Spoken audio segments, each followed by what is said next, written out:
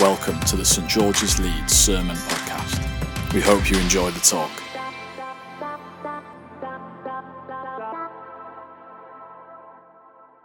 Thank you. Happy Easter, everyone. No one else got the memo about the dress code, no? Good. It's a party today, and I'm wearing my party clothes. That's the deal. That's how it goes.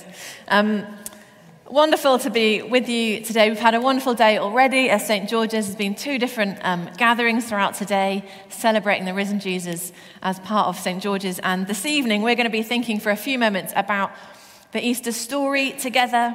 We're going to be thinking about the evidence, briefly, that we are given. We're going to be thinking about the testimony of Easter and our response, and the response of those first disciples. So we're celebrating today the physical, bodily resurrection of Jesus, who is the Son of God made flesh, risen from the grave. And we're briefly going to have a look through our reading. So we've got the first few verses of our reading that's going to come up. And I want you to imagine being one of the disciples, one of the men or women that followed Jesus that first Holy Week and Easter, not knowing what was to come. Imagine journeying for a few years with your beloved teacher, your rabbi, and to see him go through an unjust trial, to be treated unfairly and physically beaten and bruised, to see him go to his death on a cross, the cruelest form of criminal justice, although it was unjust at the time.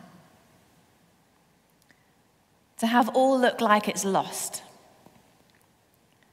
And then to sit in your Jewish Sabbath day in desolation, not being able to do things, to do the chores, or to even go for a walk, to sit and wait, to rest, but in grief. They didn't know what was to come, and we get to celebrate what was to come. And obviously, for those who follow Jesus, we know what's to come. But every year, people are becoming Christians and discovering this story for themselves. And in the resurrection today, we're celebrating the vindication of all that Jesus claimed to be. The proof that Jesus was who he said he was. The defeat of death. Jesus is alive. Death could not hold him down. And the power of Christ's life in the resurrection that is still available to us today. So we see in our reading that on that first day of the week, the women took the spices in obedience to their custom to the tomb. They found the stone rolled away. They did not find the body of the Lord Jesus. It's the first bit of evidence as to what is going on. The tomb is open and empty, and there is no body. And they wondered what was happening. In the next few verses, we see a bit of the testimony that we're going to look at in a minute. We see the angels who say, "He is not here." I love it. It's kind of obvious. Do you know what I mean? If there's an open tomb and you've arrived and you're looking around, I always think, the angels, God's messengers, help people out a lot. You've seen an empty room, and then an angel also says, "Oh, he's not here." I don't know what tone it was. It was probably quite majestic. "He is not here." I can't do a very low voice. But the fact it says, "He is not here," and then they explain it. He is risen. And they remembered his words about what he said would happen. And then the final two verses, we see that the women go and tell the other disciples what had happened. Peter goes and sees for himself, and they go away wondering what had happened. So as we look at this passage together, we see the evidence, we see the testimony, and we see the response of the disciples. First of all, we get to grapple again with the evidence for the resurrection. We see that the tomb was empty. The stone is rolled away. The body was gone. We know from the gospel narratives that the tomb had been guarded by soldiers because the authorities thought that there might be a scheme to try and take away or hide the body. So it's not like they weren't prepared for this. But the stone was rolled away and the tomb was empty. And I remember as a young adult hearing about the resurrection and the evidence for it. Because in my story, in terms of evidence and testimony and response, my kind of response and testimony came first, and then I looked more into the evidence and was even more convinced about the truth of Jesus. But in the resurrection of Jesus, we see from the New Testament that the resurrection of Jesus is the bodily, physical resurrection of the person of Jesus in the first fruits, the deposit, the down payment of all that is to come in the new heavens and the new earth. Jesus wasn't resurrected in the way that Lazarus was, that was resuscitation. Lazarus needed help with the bandages. He looked a bit like a mummy. We see in a moment what happened to the grave clothes of Jesus. So Jesus is resurrected in a different way, in the most real way possible. So I remember hearing as a young adult that really struck me, the stone wasn't rolled away to enable Jesus to get out. He didn't need that, because later on we see that in his new body, he appears in locked rooms. He can meet disciples in different places. He is not confined anymore by the not yet that we live in. So I love the idea that the stone is rolled away to show us that the tomb is empty. And it needed even more explanations from the angels who say, he's not here, he's risen. Why do you look for the living among where the dead would be? He's no longer dead. So the tomb was empty. And then the grave clothes are left behind. I found this picture that really helped me think about this. Just again for some evidence. The grave clothes are left behind, so not like Lazarus who got up and walked away and still was bandaged, but very much as if the body had moved, but the clothes of the dead stayed where they were. So you can see here, you've got a corpse or a dead person. If there were grave robbers, they would have likely taken away everything because they would have been worth something.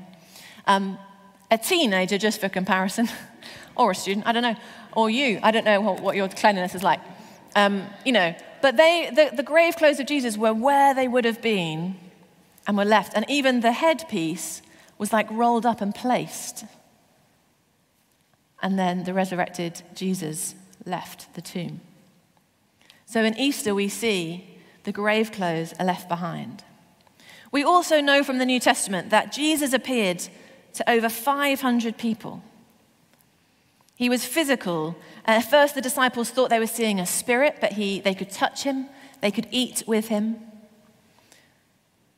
So they were beginning to understand that he was the first fruits of the resurrection, the down payment of all that is promised in Jesus was fulfilled in the resurrected Jesus. We have to grapple with that evidence. Maybe you haven't done that before. Maybe you've come to faith through testimony or experience. And I encourage you to do that. And it's something that we can be confident in to share with the world as well. It needs to be grappled with. And then we have the testimony of the resurrection. First of all, of the angels who we see in Luke's gospel. We see in quite a few of the gospels as well. But in Luke's gospel, it's so wonderful and special because it was angels at the beginning of Luke's gospel who testified and told Zechariah that they were going to have a son, John the Baptist. There were angels who talked to Joseph and Mary about Jesus. There were angels who appeared to the lowly shepherds to tell them that the King, the Messiah, was coming. And now they share that he is risen. The testimony of the angels is important. We have the testimony of the women who, with great joy, shared with the disciples. We see in different Gospels. Mary said, "I have seen the Lord." That was her testimony. But initially, their words seemed like nonsense, like an idle tale. At the time, a woman's testimony was not valid in court. You wouldn't write this if you wanted to make up a story about a savior who was trustworthy and who you were going to believe. Even the male disciples didn't believe it at first, and it was after when they saw that they believed. Jesus committed the first sharing of the gospel of his resurrection to women, to the unexpected. And then we have the testimony of Jesus when he later on meets the disciples and says, "Do not be afraid. Peace be with you." He says, "Go, make disciples." But he also eats with them. He spends time with them. What's your testimony of meeting the risen Jesus? I want to encourage you this Easter day to renew that, to remember it, to share it in your small group or with friends. If someone said, "Why do you follow Jesus?" how would you think about sharing the resurrection? What's the evidence that you want to share? What's the testimony that you are going to share? And then we see the response of those people and of Jesus. The response of the women was obedience to him and worship.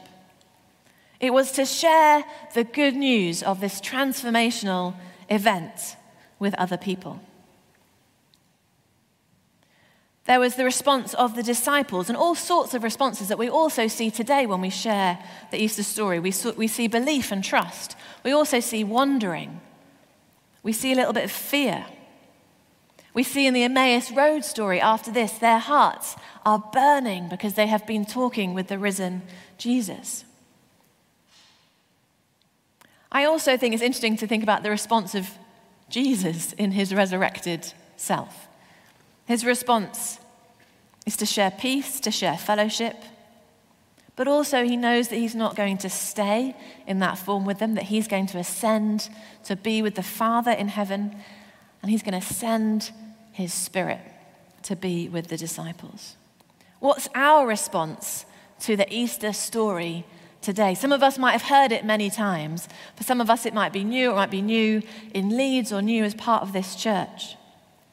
What is our response to Jesus today, who has overcome sin and death and the grave and has made it possible to be in relationship with our Father God, free from guilt, free from addiction and idols, free from fear and death and the fear of death, free to know God again with an intimacy of a child and a parent, free to love and be loved, and free to be transformed by the love and the power of Jesus.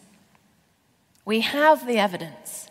We read and see the testimony of the first disciples and of the church over 2,000 years.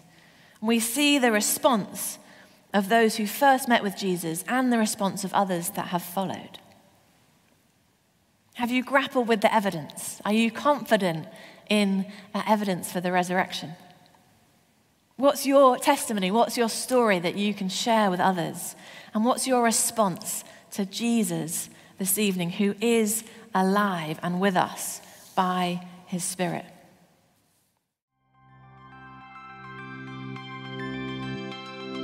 Thank you for listening to the St George's Leeds Sermon Podcast. For more talks or information, visit stgs.org.uk.